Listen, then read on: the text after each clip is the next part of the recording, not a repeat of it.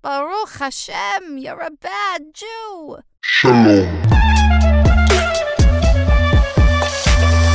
Welcome back to another episode of Bad Jew, the place where there is no such thing as a bad Jew. And also, happy Hanukkah to you and your family and the listeners out there. It's really a treat that on this Hanukkah, you chose our podcast to listen to. I'm really flattered and I really, really appreciate it from the bottom of my heart. With me today is Jacob Churchbourne, the most Christian sounding name we've ever had on this podcast. Jacob, welcome to the podcast. How are you today? I'm good, man. Thank you so much for that great intro. And yeah, definitely no doubt about the name there. But happy Hanukkah, everybody. And, hope everybody has a good first night and really appreciate coming on the show. Absolutely. And by the way, to call him out like that, he'll explain how his name, like why his name is the way it is. It's such an interesting story. That's a perfect segue into talking about the 4-minute Bad Jew Challenge, right of entry onto this podcast where you tell your life story in 4 minutes. Are you ready? I'm ready. Let's go. Excellent. Yalla. All right. So my name is Jacob Churchbourne. I'm originally from Vass, North Carolina, small town in the middle of nowhere. I'm a military kid. Dad was in the military for over 30 years. So we moved around a little bit, but then settled down here on a cow farm, grew up raising cattle, living the cowboy lifestyle. Grew up Jewish, but didn't really have a community because of where we lived. It's kind of in the middle of nowhere. Ended up playing sports my whole life as I was a kid. I got the opportunity to go play lacrosse in college at North Carolina State University. Graduated with a degree in sport management. Moved to Israel for a job. I worked with the Israel Lacrosse Association, coaching kids all over the country. I was based out of Ashkelon, but we were in Netanya, we were in Herzliya, Retuvia, Sderot, all over the place. And it's truly been the best 2 years of my life. And I say that with, my whole heart. It's been an incredible experience. And I ended up also playing pro hockey while I was in Israel. Got the opportunity to play in the Israel Elite Hockey League. Shout out with the Bat Yam Dolphins. Finished in second place this year. Hopefully we'll, get that championship next year. And I've also had the opportunity to play lacrosse and hockey for the national teams of Israel in several different locations around the world. Been truly humbling, incredible experience. Now we'll get into the last name thing. My last name is Churchbourne. I am a Jew. I know it's confusing. We'll go back to that. So my ancestors moved to America about 2 generations ago. They had to change their name at immigration to avoid discrimination, so on and so forth. Because as we know, early 1900s America was not a great place to be if you were a Jew or any other race for that matter. And my family was both. So my grandparents originally moved from India, British occupied India, to the United States. And then my other side of the family was Jewish. So they made up a name and just kind of went with it, and it's stuck ever since. So that explains the Jew being with the last name Churchbourne. Then a little bit of an intro into what I do now. Still work as a youth development coordinator with the Israel Lacrosse Association. Love my job. It's incredible. Ever since October 7th, life kind of changed forever. And now I am proud to say that I'm the CMO, Chief Marketing Officer of Safi Israel. We'll get into what that is later on in the show and the initiative and so on and so forth. But I'm so proud to be a part of it and super proud to be doing the work that we're doing, helping soldiers and just helping Israel get back on its feet after what happened on October 7th. So there we go. Awesome. Great use of the 4-minute Bad Jew Challenge. Well done. You did it. You now have your right of entry onto the podcast. We can finally begin. But that was awesome, though. And I really do love the story about your last name. I think it's very, ever considered going back to the original name your family had? Yeah, so I've considered it before, but at the same time, my family has built so much history with this name.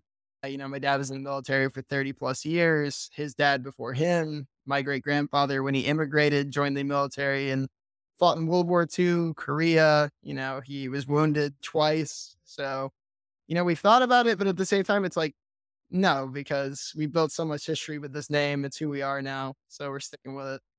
Makes a lot of sense. It makes a lot of sense. So that's pretty significant. And I thank you for your family service. And I also know, you also had some experience in the IDF, or you at least were going to have some experience in the IDF. Can you talk a little bit about that? Yeah, so I was supposed to draft to the IDF at the end of this year, so right around this time, like January or December, and then the war broke out, so my draft date was delayed because I was supposed to draft into combat, and there is nobody to train combat soldiers currently because everybody's called up defending our country. But before my drafting date, I attended a program called Sevet Mikey. It's one of the premier IDF pre-army programs in the country. It's run by a bunch of former lone soldiers who just want to get other lone soldiers prepared Hebrew wise and physical wise for the army. So I'm very proud to say I was a graduate of that program. It was an incredible experience. All the guys that were in it with me, some of them are serving now, some of them are still waiting to draft. And we really went through kind of all everything together, and it was a great experience. So, Well, it's absolutely incredible that A, you had that opportunity, that you were in that program, and B, as well, that, I mean, you're right there. And by the way, you would think that as soon as war would be called, you'd think that the draft would then accelerate you to the front lines. But I understand what you're saying. You don't want to send someone with lack of preparedness into the front lines. So I think it's actually a pretty smart move. And now you and a lot of the fellow veterans that you were describing earlier are now working together in this organization, Zafi Israel. We'll talk about that in a second. The subject for this podcast is, how did Israel respond to October 7th? Or maybe even what changed in Israel since October 7th? And as someone who has been in and out of Israel since then, I know you have a lot of personal accounts on that. I'd love to get started and learn about, what was what was the state of Israel before the October 7th attacks? I think we've heard a few things, but it's better to talk to someone who was actually there. yeah, so the state of Israel before the October 7th attacks was, I would say, extremely divided. There were protests every Saturday in Tel Aviv, huge protests against the judicial reform that was being passed by the Netanyahu government. And some would say his government is a little bit to the right, or some would say it's extremely far right, depending on your opinion. But they definitely were trying to push through something that a lot of people were against. So I would say Israel was extremely divided. A bunch of people were saying, oh my gosh, what's the future of our country? Where are we going to go from here? It's extremely concerning. And that was the crisis on everybody's minds until October 7th. And then we really, I would say, got a little bit of perspective. Fascinating. And, I think there's a parallel here. There's a biblical parallel here. The reason why the second temple was destroyed was because the Jewish people were divided. And here we suffered the worst attack since October 7th. And it's because well, I don't know if it was because, but the bottom line is we were divided before, as you just pointed out. So I suddenly would agree with you. Yeah, I would agree with you on that. I would say, like, if you look at what happened leading up to October 7th, we were extremely unprepared because our resources were per se somewhere else, if that makes any sense. Mhm. And if you look at what's come out about intelligence and so on and so forth leading up to, there was intelligence, but it's not what people were focused on at the time. And it led, unfortunately, to a tragic event. Yeah. Yeah. And I quite frankly, I think we're still in the fog of war. So it's really hard to make conclusions. And anyone who is making conclusions right now, I think, is running a fool's errand. I think they're passing on misinformation if they are doing so. So I don't know. I find the whole thing really intriguing, and it'll be very interesting to see how history tells the story. But speaking of telling the story, so now you have a nation divided, and then October 7th happens, the worst death toll that we've experienced as Jews since the Holocaust. And where were you when that happened? So I was in southern Israel. I live in Ashkelon, which is a Right. city 18 kilometers from the Gaza border. And on that day, I was at my former girlfriend's house. She lives in a moshab called Gibati, which is north of Ashkelon. It's kind of in between Ashkelon and Ashdod, if you're familiar with the area at all. And Moshav, for those who don't know, is a farming community. So it's a little bit more rural, a little bit more out there, not as much security as per se. And that's where I was located when everything started. That's insane. And I mean, that 18 miles is not 18 miles or 18 kilometers. Sorry. 18 kilometers. So even shorter than 18 miles. That Mm. that's not a very far distance from Gaza. And did you experience any violence that day? What did you do? So the day started off with us getting woken up by the alarms at 6:30, like many other Israelis around the country. We were woken up at 6:30 by the alarms. We rushed into the bomb shelter. It's pretty normal in the South to get alarms. So we were just like, oh, here we go. Hamas or Palestinian Islamic Jihad just shooting off rockets again. They do it all the time. And that's the unfortunate reality in southern Israel. But so we went into the bomb shelter, we came back out, and then we went in again because there was another alarm. And then again, because there was another alarm. And that's when we started to realize something was a little not something's a little off here. And then my phone buzzes and it's a video of Hamas terrorists inside the city of Sderot, which is maybe 14 kilometers away from where I was. And then you start seeing videos of hang gliders, paragliders coming in from Gaza with armed men on them, trucks streaming through holes in the fences, guys dropping in by parachute into the music festival that was happening down south, and just these horrifying images. And that's when we knew something was wrong. That's when we knew this is not normal and we could be next because of how close we are to the Gaza border, the proximity. There's a new feeling in the air, something that maybe you're not really familiar with because we're seeing Hamas pull off tactics that has never been seen before in previous attacks. Yeah, Not we've never that's seen that before. Never. It's usually just rocket barrage, everybody running to the shelters. Never had we seen them crossing over the border fence. We thought that was one of the most secure places in our country. We're surrounded on all sides by people that aren't necessarily fond of us, but I was always under the impression that that is the most secure border in the country. right. And then suddenly bulldozers and trucks are testing that theory very, very well. I'm scared to ask this question, and you'll have to forgive me for going to a personal place without permission. But did you know anyone who was attacked by Yeah. Hamas? Yeah, I had one acquaintance friend who unfortunately lost his life on that day. His name is Moore Cohen. He was part of the original Israeli U19 lacrosse team that traveled to a world championship. He was ran in the same friend group as me, same athletes group as me, and he was unfortunately at the Nova Music Festival. And in the hours afterwards, everybody was like, "Where's Moore? Where is he?" And then eventually we got the confirmation that he unfortunately lost his life. May his memory be a blessing. I'm so sorry, Jacob. It's terrible. It's terrible. And so what happens to the country of Israel after that? Because there's that phase on day one where now, as soon as 6:30 in the morning, as you said, now you have to re-secure the border. You have to put the terrorists back into Gaza, push them back and force them to retreat.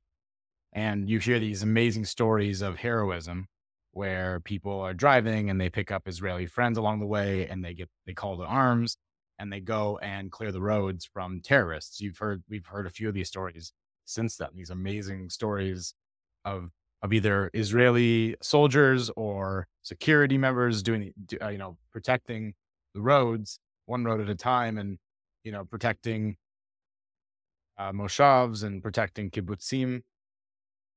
So once everything's secured, now it's October 8th. Mhm. What's the general feeling from there? I would say we still didn't even feel secure because it was confirmed by the army that there are still hundreds of these terrorists running around Israel. We don't know. They didn't know where they were. They didn't know they could have been anywhere. They got in way farther than the army ever anticipated that they would ever. And, they obviously the army they responded. I wouldn't say they responded not in a timely manner on October 7th. That's become public knowledge, but they responded in a brave manner and they went in there with everything they had to save as many people as they could. And unfortunately, due to lack of resources, there were still Hamas terrorists running around all over the country. So no one really felt safe. No one wanted to leave their homes. No one wanted to go anywhere without being armed. There were armed men placed at the gates of just about every moshav kibbutz around the country just to make sure that everybody was going to be secure in those communities. And it was just the overall feeling of fear and uncertainty, I would say. Is that fear and uncertainty still existing, or has that become the normal to the point where you're numb to it?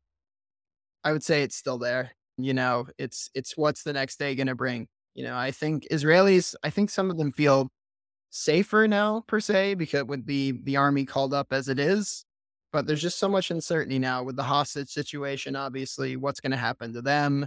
How are we going Right. to get them out? We've gotten several out to this point, but there's still a ton of people in there, and we don't know if they're alive or dead. And there's a ton of uncertainty there, and a lot of people. Israel's a very small country, and everybody has connections with everyone. So there's just a lot of fear about friends, family, so on and so forth. Yeah, yeah, and, right now, at the time that we're recording this, this is December 7th, 2023, and what has it been? 110 hostages have been released, thank God. Somewhere around that number, there's been a large amount released in the ceasefire time period that was occurring there. Right, right, and then the ceasefire is now over, back to wartime, got the war rages on in Gaza, as we know. Mhm.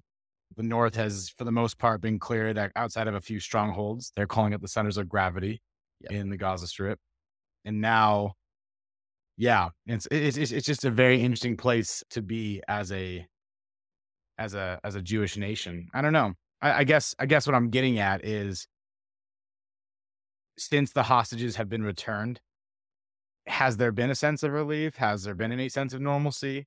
No sense of normalcy whatsoever. I think people are there's still Miloim reservists called up. I think with hostages returning, it was more so happiness as per se that this thank God those people are alive, but also a sense of sadness with, oh my gosh, look what they went through, what they experienced. No one should ever have to experience that in their lives. And these people are coming home and we don't know how they're going to react in years to come. And these are children, these are women, these are older people. And it's something that no one should ever have to experience ever. And it's going to be a hard journey, hard road back for them and the country as a whole. One thing you also brought up as well was the politics pre-October 7th. What do the politics look like now? I would say among the Israeli populace as a whole, like the average person, united, 100% united. Wow. We are united towards defeating one enemy, getting our people home. Maybe there's some divides on how we do that, but I would say the majority of people want to achieve the exact same goal. Pretty much the nation of Israel would be happy regardless of how we got there, but at least we're united in that Getting sense. there. Yep. Wow. Okay. United in getting to the ending that we all want. How we get there, a little bit more divided. And you'll see that in the government as well. Just among the government itself, they're pretty divided on how they want to do it. Mhm. But they've at least put on the face of unity. That's They good. and the days afterwards, Netanyahu, he brought in, people he would have never worked with before into a wartime government. And now they're all working together to achieve the same goal. Incredible. And, I'm glad you brought up Netanyahu, because he was facing a lot of criticism for the judicial reform that we saw in Israel pre-October 7th. That's not even on the forefront of people's minds right now. It makes me wonder if, as soon as this war is over, if things will go back to the way it was before. No less, while Netanyahu, I think, has gotten some heat off of him since then. I do wonder if how the international community impacts what's happening internally in Israel. Do you have anything that you can comment on in regards to that? Yeah, so I think there's a lot of anger per se at Netanyahu himself by the people of Israel, just kind of like you were distracting yourself with your policies and look what happened to us in a Mm. way. And that's how people are kind of reacting to it. And that's coming from the right, that's coming from the left, that's kind of coming from everywhere. And the most recent poll that I saw, I think was put out by the Times of Israel, said that a good amount of people would like to see him gone when this is all over.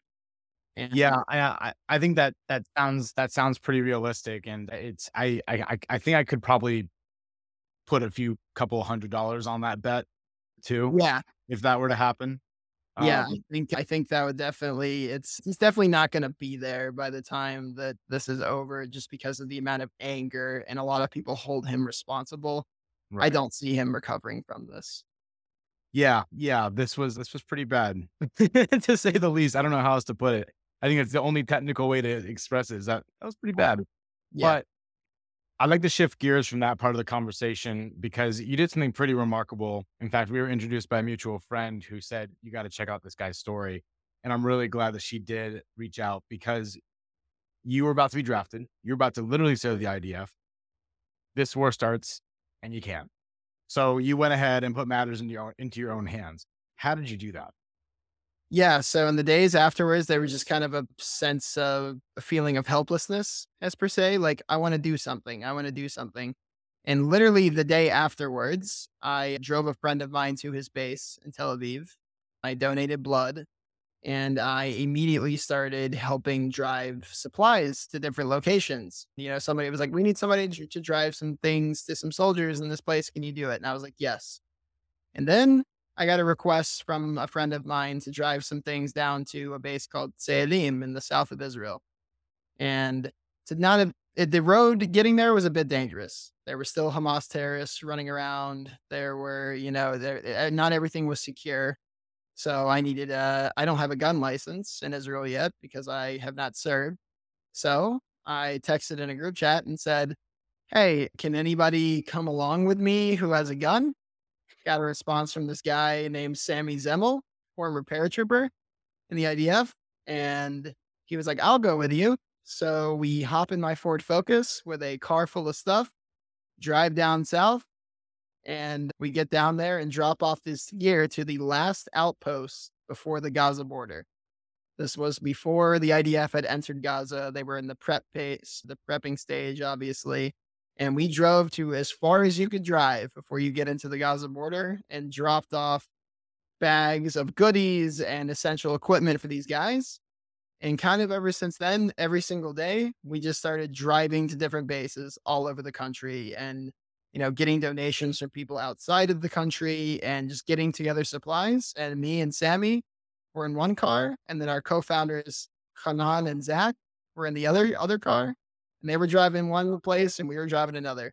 And we did that almost every single day until we realized that we could probably make the initiative a little bit bigger. So we're driving the car one day and Sammy goes, "Why don't we start a fund? Why don't we get a donation page so all the money that people want to give us goes to one centralized place so we can get the essential supplies to these guys in a more timely and efficient manner."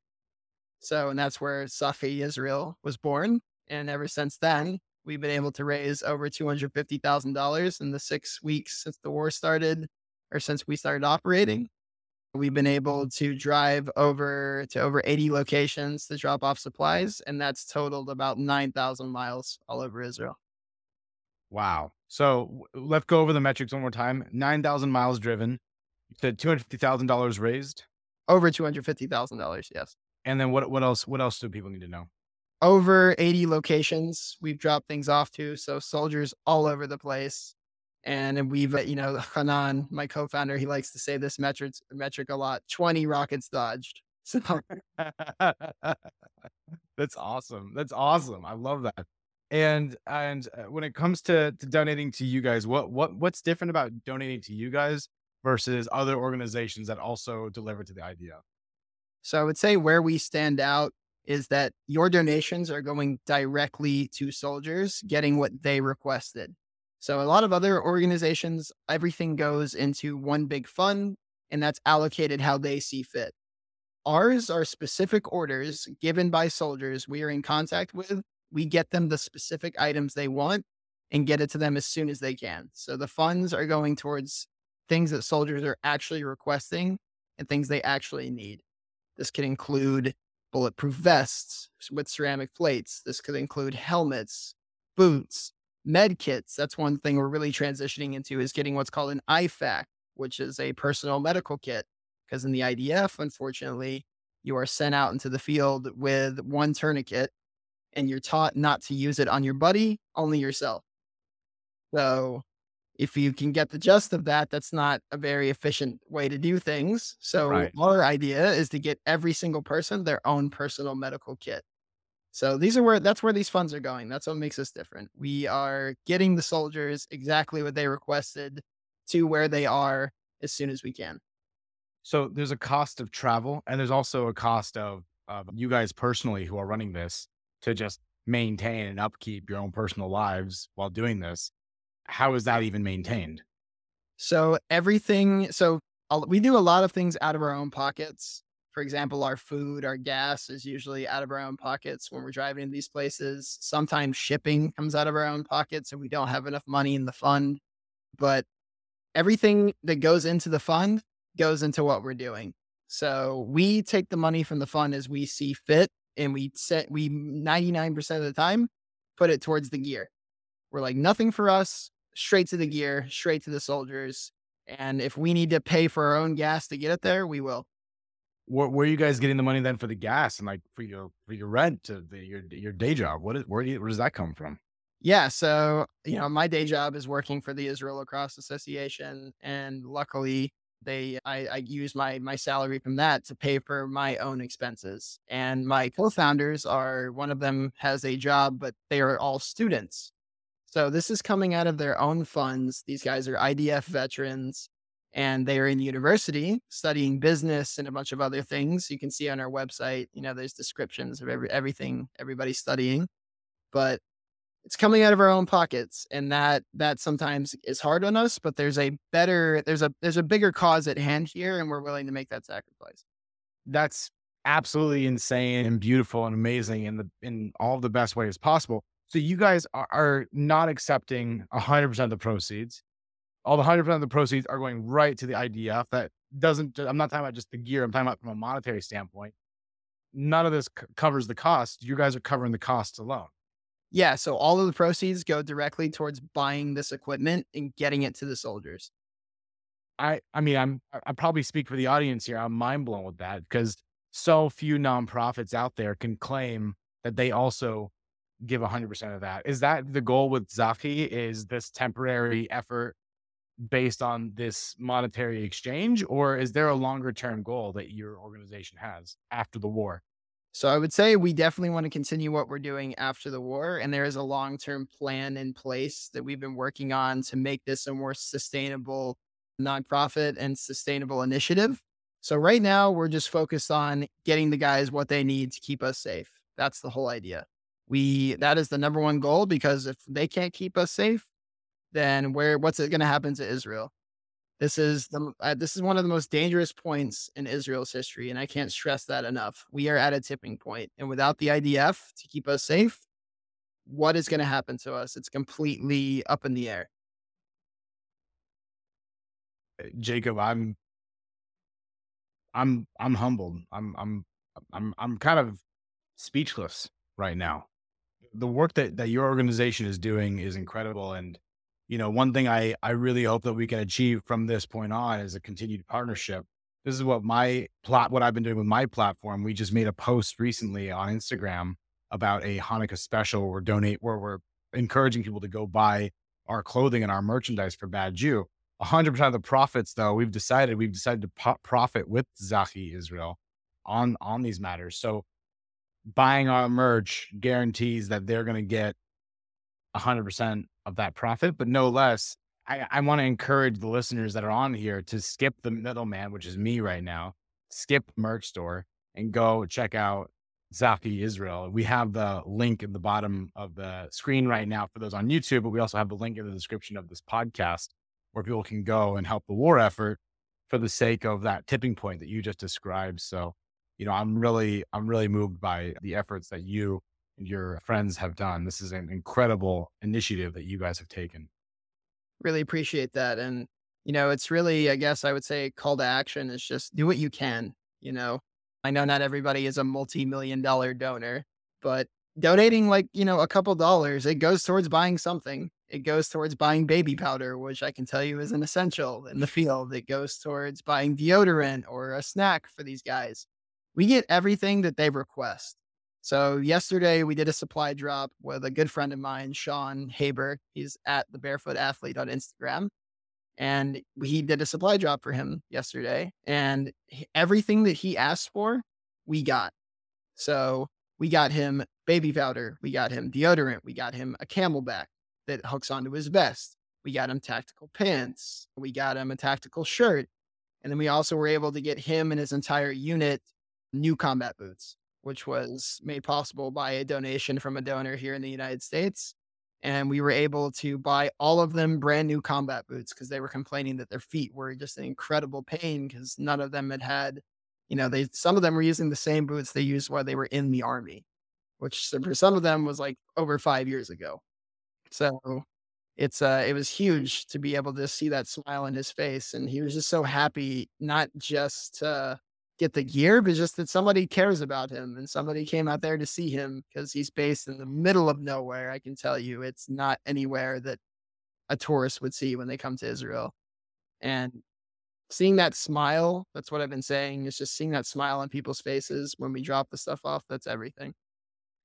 I think that you hit on something that is not considered a lot when thinking about war and the war effort. We already know war to be this miserable invention by mankind, but we oftentimes forget that the human condition inside this war, it surpasses the physical violence that's existing, and it has an impact and a toll on the mental health. So being said, you got this battle of morale as well to just keep it up and to stay positive and stay happy. That's so hard to do. Not to stay happy, because you're not going to be happy in a war zone, but just to stay motivated and stay engaged, I suppose, to have a glimmer of hope that there is an end, that you'll come out surviving and that you'll be a hero coming out of this, that you are not alone, that you have a whole nation supporting you behind your back. That's huge. Couldn't be more important. So I think that's one of the pain points that your organization answers. And it's amazing that you're looking after these soldiers on such a individual level. I really can't wait for you to reach the 500,000 level and the 750,000 level and the $1 million level. You guys are going to keep doing amazing things. And so I'm really excited for this partnership. Seriously. Well, we're excited to partner with you. It's incredible that you've been willing to help us out. And 100% of the proceeds, again, for anybody listening to this from the merch store, 100% of the proceeds are going to go straight towards soldiers. Like I said, the difference between Safi and other nonprofits, we don't fund ourselves. The founders take none of the money. It goes straight into these soldiers. Maybe one day we'll get to a point where that's possible, but that's not what we're concerned about right now. We're concerned about getting everything to these soldiers they need as fast as we can get it to them. Amazing. Jacob, thank you for being on this podcast. Everyone go to zahiisrael.org/EN for the English/HE for the Hebrew. Please go and donate directly to the IDF through Zahi Israel right now. Thank you to our listeners for being a part of this podcast, and we'll see you next time. Shalom.